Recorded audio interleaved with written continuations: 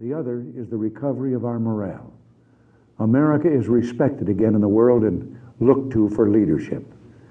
Something that happened to me a few years ago reflects some of this.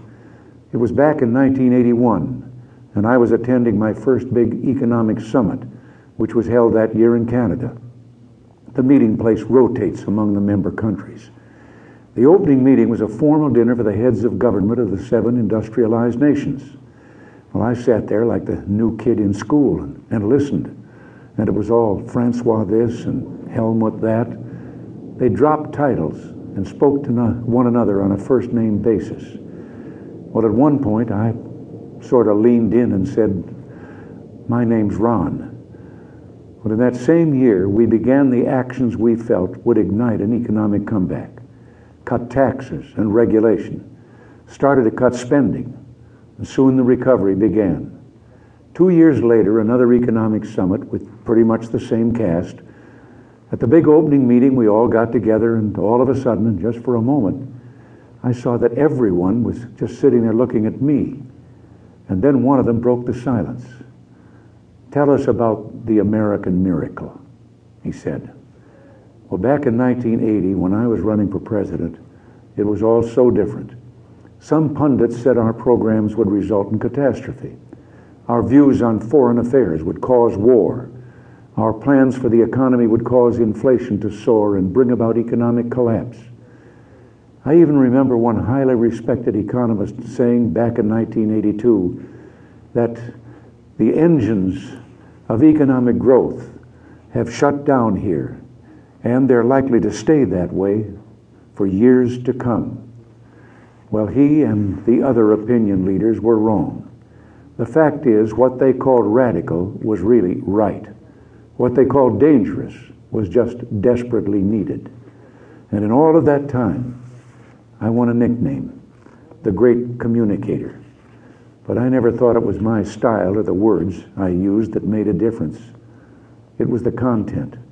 I wasn't a great communicator, but I communicated great things. And they didn't spring full bloom from my brow. They came from the heart of a great nation, from our experience, our wisdom, and our belief in the principles that have guided us for 2 centuries. They called it the Reagan Revolution. Well, I'll accept that. But for me, it always seemed more like the great rediscovery, a rediscovery of our values and our common sense. Common sense told us that when you put a big tax on something, the people will produce less of it. So we cut the people's tax rates, and the people produced more than ever before. The economy bloomed like a plant that had been cut back and could now grow quicker and stronger.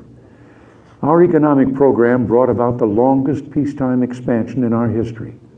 Real family income up, the poverty rate down, entrepreneurship booming, and an explosion in research and new technology. We're exporting more now than ever because American industry became more competitive. And at the same time, we summoned the national will to knock down protectionist walls abroad instead of erecting them at home. Common sense also told us that to preserve the peace, we'd have to become strong again after years of weakness and confusion. So we rebuilt our defenses. And this new year, we toasted the new peacefulness around the globe. Not only have the superpowers actually begun to reduce their stockpiles of nuclear weapons, and hope for even more progress is bright, but the regional conflicts that rack the globe are also beginning to cease. The Persian Gulf is no longer a war zone. The Soviets are leaving Afghanistan.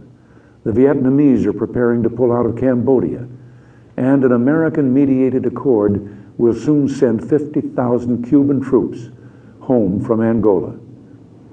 The lesson of all this was, of course, that because we're a great nation, our challenges seem complex. It will always be this way. But as long as we remember our first principles and believe in ourselves, the future will always be ours. And something else we learned.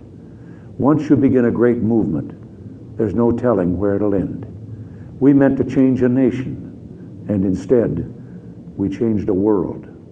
Countries across the globe are turning to free markets and free speech, and turning away from the ideologies of the past.